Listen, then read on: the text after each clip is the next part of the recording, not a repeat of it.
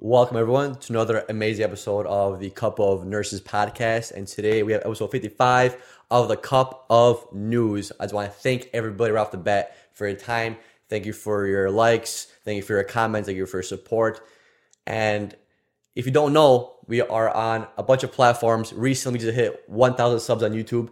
Thank you for everybody. Yep, it's a good milestone for us. Thank everybody for your subscriptions and your comments and your likes on YouTube, as well as Spotify, Apple Podcasts. We're all around. And make sure to check out our website, cupofnurses.com. We have lots of cool content there. And we're also going to have more things rolling in the future, like a potential shop of some sort, maybe, possibly coming soon. And don't forget to check out WeAreFrontlineWarriors.com as well, right? Thank you for that beautiful intro. On today's episode, we're going to talk about new breakthroughs in CRISPR technology and also the wonderful drug ivermectin, which has been having a lot of discussions about whether it's actually able to reduce the virology load of COVID, right? Yeah, so I like these couple news episodes, especially when we get into these technology things, because technology is just all around us, and it's always changing.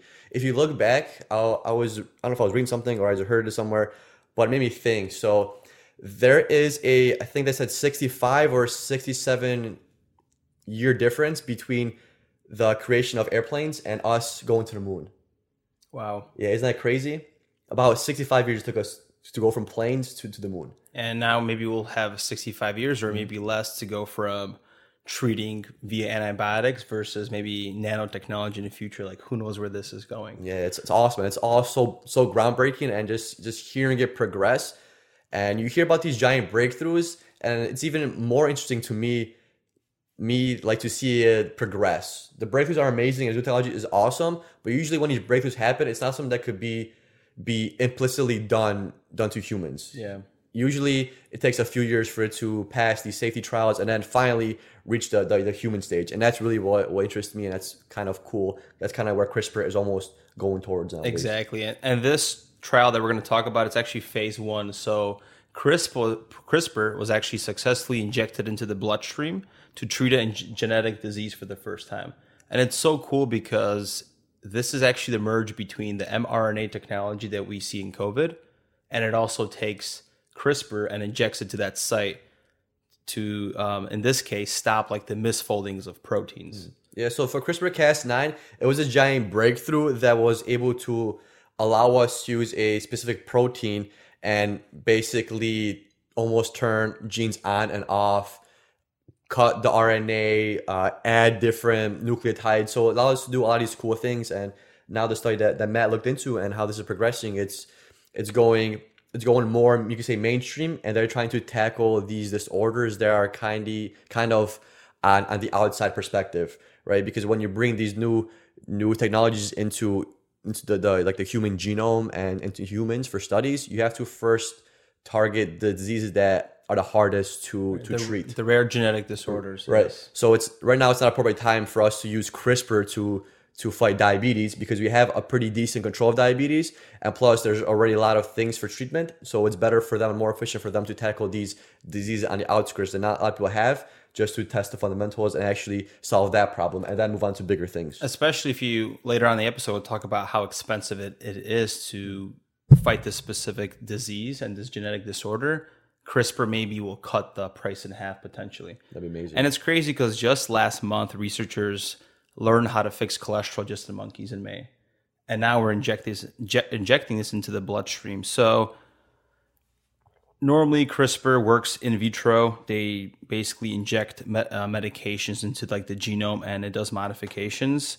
For example, they were able to inject CRISPR into like the fetal diseases of patients with sickle cell disease, and were able to reverse that in rats. Mm-hmm.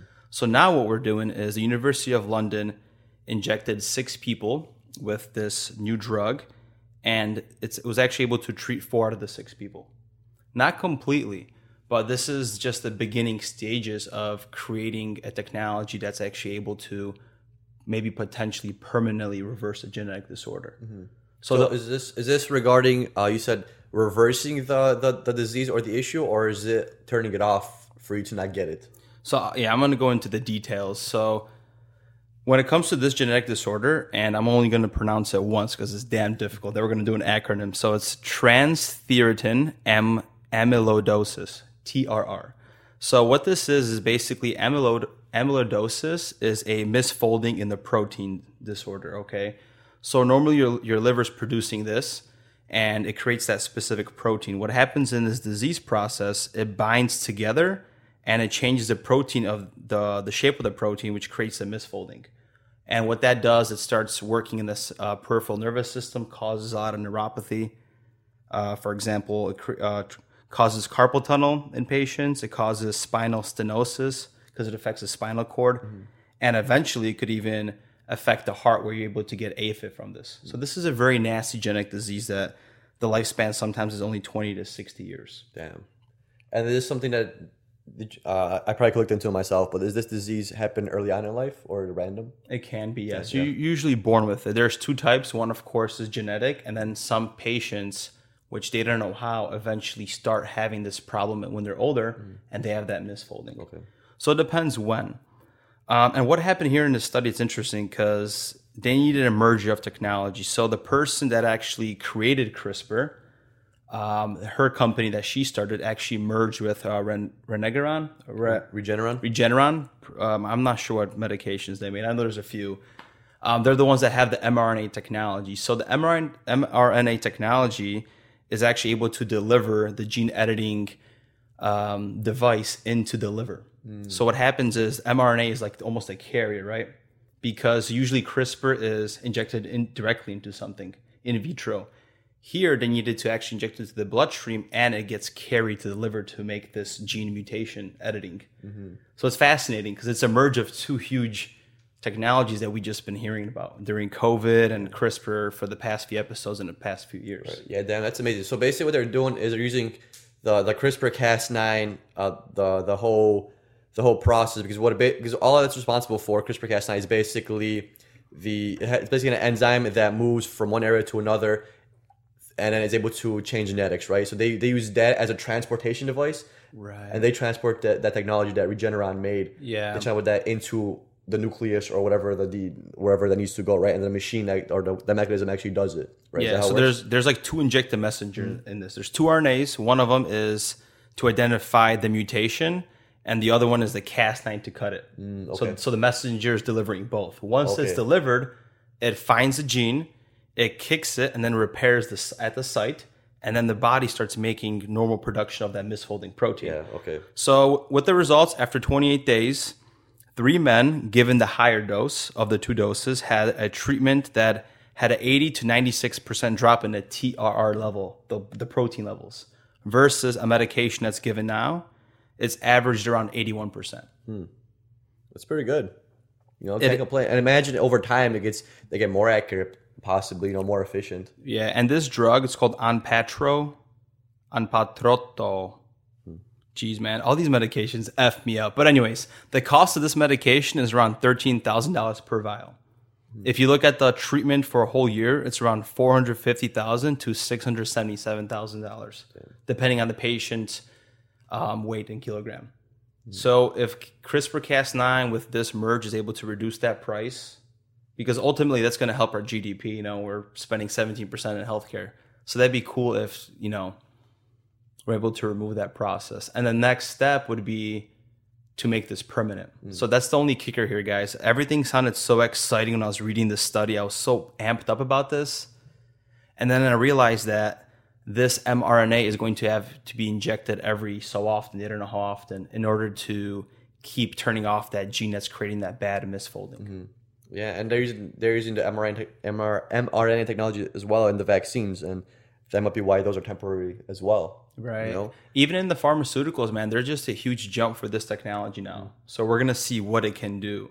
And the lady Jennifer Duando that actually created CRISPR and the development of the Nobel Peace Prize, she actually said this is a critical first step in the ability to inactivate, repair, and replace any gene that causes disease in the body. Yeah, that's the power of CRISPR. So it's scary because the human body has been around for thousands of years, and our DNA has been working just fine because we're still alive as a species.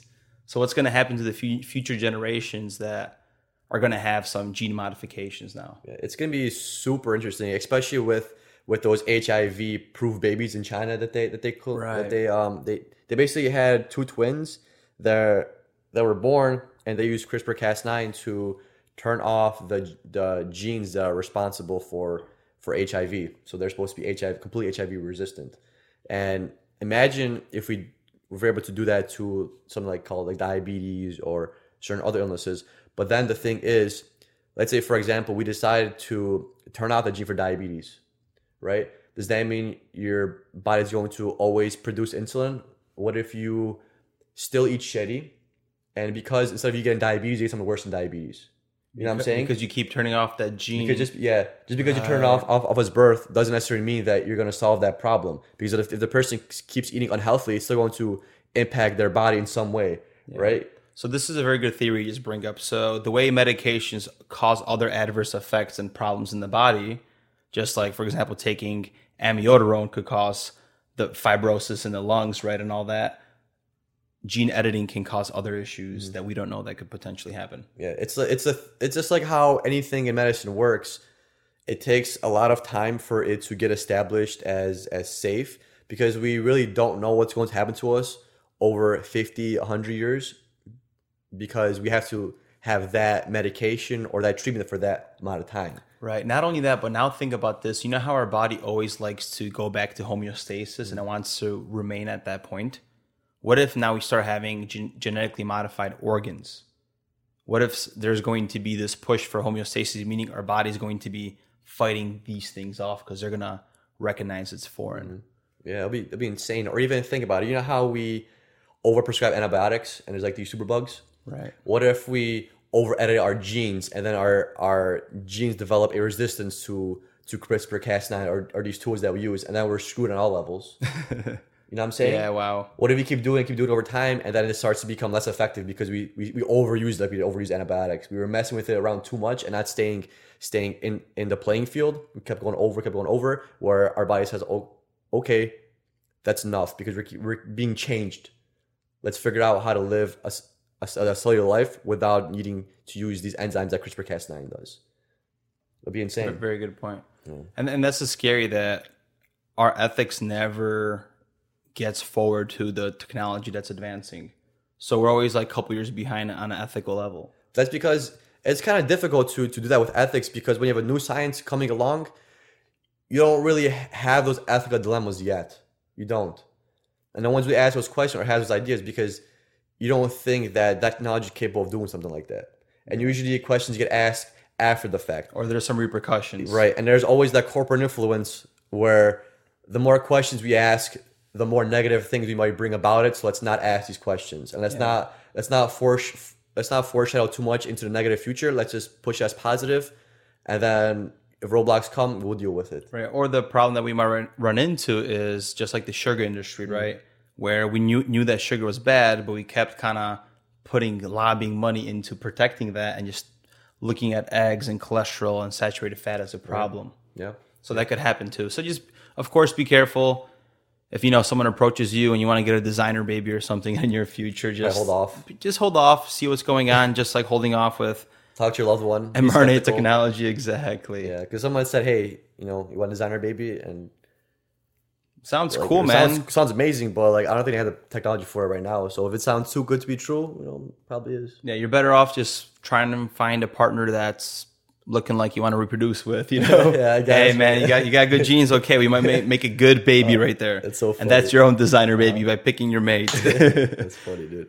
All right, next up for you guys, we have ivermectin. So ivermectin has been on the news the last couple of weeks regarding its effectiveness against COVID-19.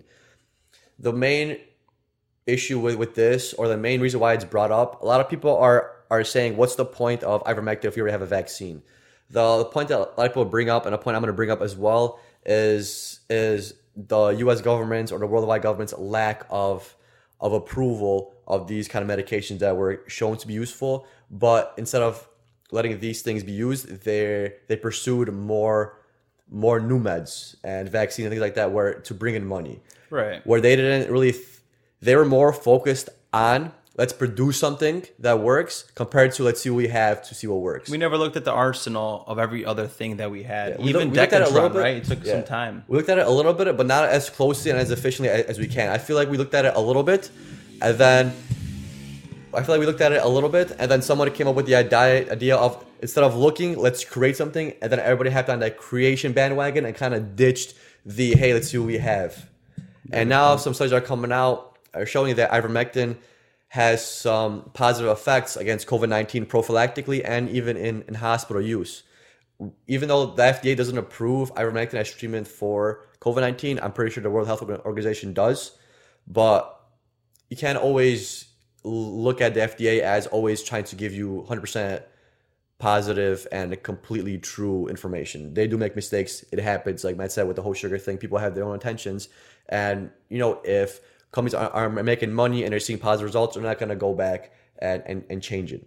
So a few things I looked into regarding ivermectin is, first of all, I was interested in actually how this medication interferes with COVID-19, right? Because we have to first figure out what mechanism of action does this medication have that was able to turn off these COVID-19 receptors or turn off this inflammation.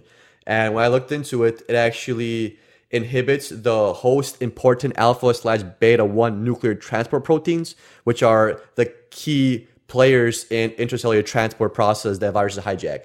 So when your virus hijacks your cells, it hijacks it via the cell membrane, it latches onto it, right? And ivermectin is able to interfere with that process. So these viruses aren't able to latch on the cell membrane and change up. So it prevents your that immune spike process. protein from even being produced to Correct. begin with. So that's the main reason on how it works, because ivermectin is not an antiviral, it's an antiparasitic. So technically it's not supposed to treat viruses, but the theory is ivermectin inhibits and prevents and messes around with a lot of different mechanisms of action between our cells that parasites use, but also viruses use. So even though it's not a direct antiviral, it still messes with some of the mechanisms that might inhibit the viruses from actually causing like this large immune response. That's why we were using hydroxychloroquine at one point, because it was an anti-malaria drug. Yeah. And fun fact, ivermectin was actually used between Ivermectin. it was used between 1995 to 2010 to help treat river blindness and help prevent it. Yeah, as actually was. So when ivermectin first came to the public, there was one family, one charity that donated millions and millions of dollars to treat river blindness in, I think it was Africa or somewhere like that. And they funded this by themselves. So shout out to those people. I'm not sure what their names are. I wish I wrote them down. I would have told them. But they predicted that them donating this money and this medication prevented 7 million years of disability, because river blindness is that bad where it affects tons of people and it affects their genetics. So they saved $257 million. But it prevented 7 million years of disability. What they're estimating is that by collective cost. Yes, no. The collective cost was 257 million, but I'm saying years of disability. So by this medication saved millions of years of illness. What they're saying, not only millions of dollars, but years of illness. That's how river blindness affects generation to that point. Isn't that crazy? Yeah. I mean, I'm not sure how much truth that is into it. It seems like a lot, but whatever it did, it was very promising. Like, it's crazy. And that's exactly what happened with polio too, when we figured out that vaccine and we were able to cure it because it was causing so much disability. Mm-hmm. Yeah. And I actually wonder about that. My dentist brought up a good point. Jeez, I'd rather not say it on the air. For sure. We'll talk about it later, man. I'm going to stir the pot hardcore. Yeah. And initially, I went to ivermectin. I got interested in it because I heard it on the Brett Weinstein podcast. I think it's Iron Horse or Dark Horse podcast. If you guys are interested.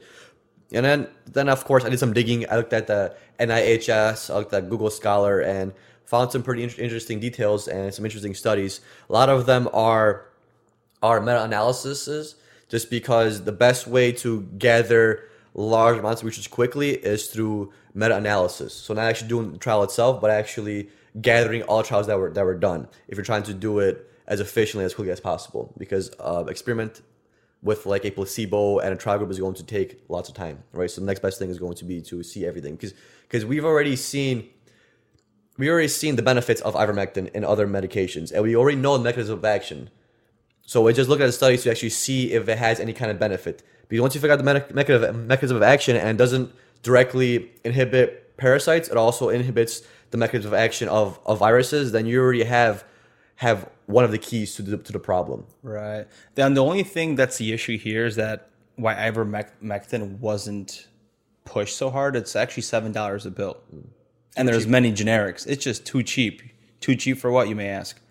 For profit. Because at the end of the day, healthcare is a business, and everybody knows that.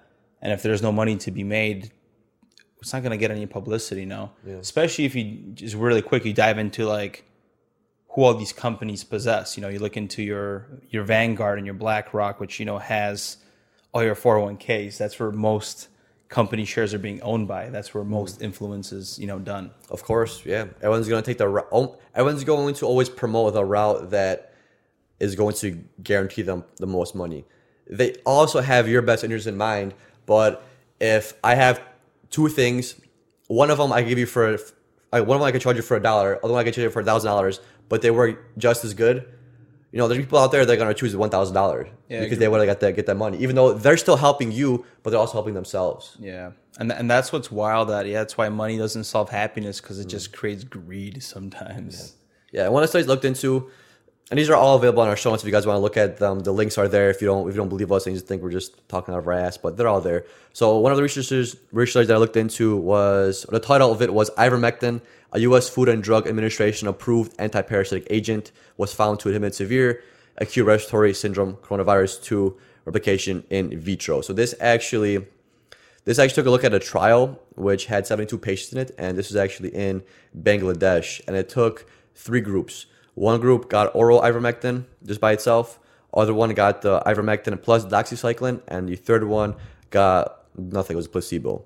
And the results showed that the viral clearance was 3 days quicker in the ivermectin group versus the placebo versus the ivermectin and the doxycycline group. Yeah. So if you give ivermectin alone, it's looking like your viral clearance is going to be better 3 days sooner than the other groups. What's also fascinating about this is when you double up the drug, ivermectin with doxycycline, it actually increases your dose days to like 11.5, which is just as much with the viral clearance as if you were just doing a placebo and just like trying to fight off a bad flu. Yeah, so maybe some kind of medication interaction going on, or maybe one medication is turning on something and other one's turning it off.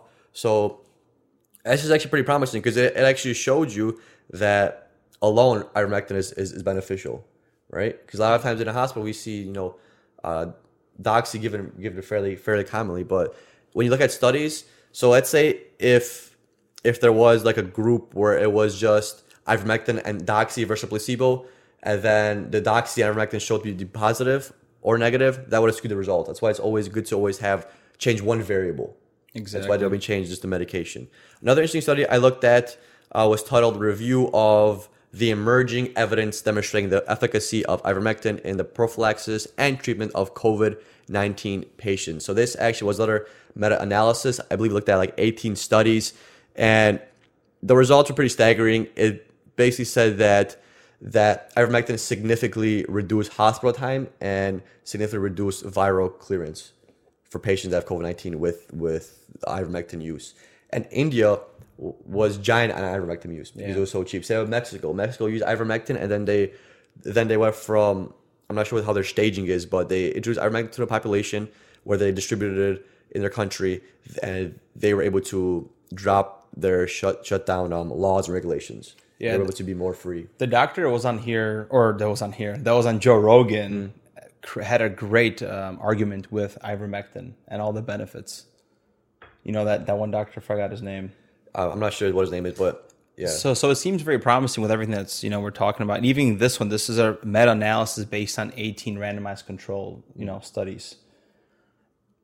I wonder if we're going to use this drug maybe in the future. For example, right now on TV, we're hearing about COVID Delta, and then everybody's freaking out. For example, I talked to somebody at the gym, and our governor was already saying something, and he was already wearing a mask to be cautious about that. So you already know that potentially, I think there's going to be, I don't want to say it, but hopefully we don't go back into some shutdown or stuff like that. It'd be super annoying. That would suck. To be honest, I don't think they're going to push ivermectin as much, is because they already have the the vaccine out. Oh, yeah, we're And- good. Yeah, and the vaccine's, I guess, doing a job for whatever, whatever we hear on the news, it's lowering cases and stuff and so forth. But there are also adverse effects to it. But I don't think they're going to go back into ivermectin unless we go into another, like, giant shutdown, right? Because there's no need for them to really do it because they're pushing all these vaccines. And We already have they the get money in. prophylaxis that we Yeah. really need. Yeah. But our main issue, the reason why I was a little upset about this is like they had access to this and just nobody pursued it. They had this information that ivermectin was shown efficacy against COVID-19, but they still didn't do it. They didn't push that as a beneficial. Yeah. They had this research. They had it before us. They had it almost in the beginning because when they were trying everything out to see what we could use, what we have, they had this stuff. Nobody did it because hey, instead of doing this, wasting our time, let's manufacture something new. That's how it went. And it's cool because we started making Cup of News technically because of COVID, right? This is where all it started. We started making these episodes and we're going heavy into it. And if you look back at those episodes, a lot of what we said or predicted or what might have been or why things happen, we were pretty dead on, man. And now we're looking back at things and, everybody is shaming this drug, that drug, but actually wasn't that bad to use. We could have, but there was just always more profit motives. You kind of see right through it, man. And it's very sad what's happening because like last year was like this huge slap in the face for me. And it's like, wow, I love science and I believe it in so much because we do this for a living. And it bothers me how political it got and it never became about the science, man. I can't look at the news the same way like this and I have to take everything with a grain of salt. Yeah, my views and opinions about healthcare and science have definitely changed. I've grown over, especially looking at it 5 years down the line. I went into nursing as one of even though healthcare is a big business, I saw healthcare and medicine as one of the smaller big businesses. And over the years, I noticed that it's just as big as, corporate anything Wall else. Street, Yeah, it's just as big. And same with science. Science, you always thought, hey, it's science, right? We always do science with good faith and good measure. We always try to see what works, see what doesn't on a scientific basis. We don't get religion involved. We don't get opinions involved. We just trial and error. Yeah. But now it's like, hey, that's being corporatized too, because a lot of things in science need funding. And the only science you could do is funded science because it's very hard to do non-funded science because you're paying out of pocket, right? So you can't always, as a scientist, pursue everything you want to because the funding is not there. And sometimes the funding is in the wrong places. And, if you don't be careful as a scientist, as a researcher, you're going to get sucked into it. Yeah, you make a very good point. I'm actually very proud of us as a podcast because we stood through trials and tribulations of getting censored and taken off like specific episodes when we talked about this stuff and bad publicity from like social media, people calling us like, how are you nurses and not believing in science? But really the real science was what we were saying and showing you guys the facts and people just look like, it was crazy. So I'm really proud that we have like technically recorded in history that we're accurate, and it's great to still be here and talk about this and look into different medications because ivermectin is actually something that someone brought up to me to podcast back like in March or April. And then like we got this bad hit with like this whole vaccine thing. And I just prefer not to even bring up this topic. I was just like, man, let's just lay low and not worry about this. So I'm glad that, hey, we could get to discuss this now that everything is, out of the water and we're just kind of like, everybody's chill. Even about the whole thing with China, correct? Our episode got deleted when we mentioned that it could be potentially like some kind of man-made virus or has some kind of variations in the mutations, right? That could potentially lead to that. And same thing, man. That was like when they did the whole like, hey, where'd it come from? If someone tells you, hey, this virus started in this town that so happens to have a wet market and a level 4 clearance lab to experiment on viruses, common sense would tell you, hey, maybe we should probably take a look at the lab first, especially if the virus came from somewhere around the lab. And everybody was like, no, because you're being racist or it's not right. Like common sense is going to tell you, right? If like, dude, I don't even want to give any more. Like it's common sense. It's like your intuition, It's your intuition. It's not even intuition. Common sense. When you're looking for your keys, what are you gonna check? Probably your pockets first, right? You're not gonna check the fridge first, right? Common sense. Yes. right? You're not gonna be like, hey, I'm not stupid. I'm not gonna check my pockets because it's for sure not in my pockets. And you check the fridge, it's not in the fridge. And you check your pocket, turns out it's in your pockets. That's literally what we did. Is we basically, and I don't know how, I don't even know how it happened. And it was in the midst of like this whole racial thing going on with protests and everything. It was perfect. And it was perfect. And that's why. And then the lab or the owners of the lab or whoever's idea was it, they used us. They played us. Because by the time someone started talking about it, it was already, months and months in. Even those Fauci emails, man, it tells you everything right there. And my dentist today, okay, I'll say this one though. The dentist told me today that supposedly like those emails were dating back to like the early 2000s. They wanted to put a patent on the original COVID like one that came out. Isn't that crazy? Yeah, man. I mean, if you think about it, they're just big people in power that, yes, they're in charge of like the health public department and CDC, but they're trying to make some cash on the side too. You know what I'm saying? If you could say something and make something good and you could, have a little bit more money, that's the way they see it. And it's so sad what's happening, man. Exactly. Thank you for your time so much. We love you all. Make sure you check us on YouTube and see you on the next episode. Peace.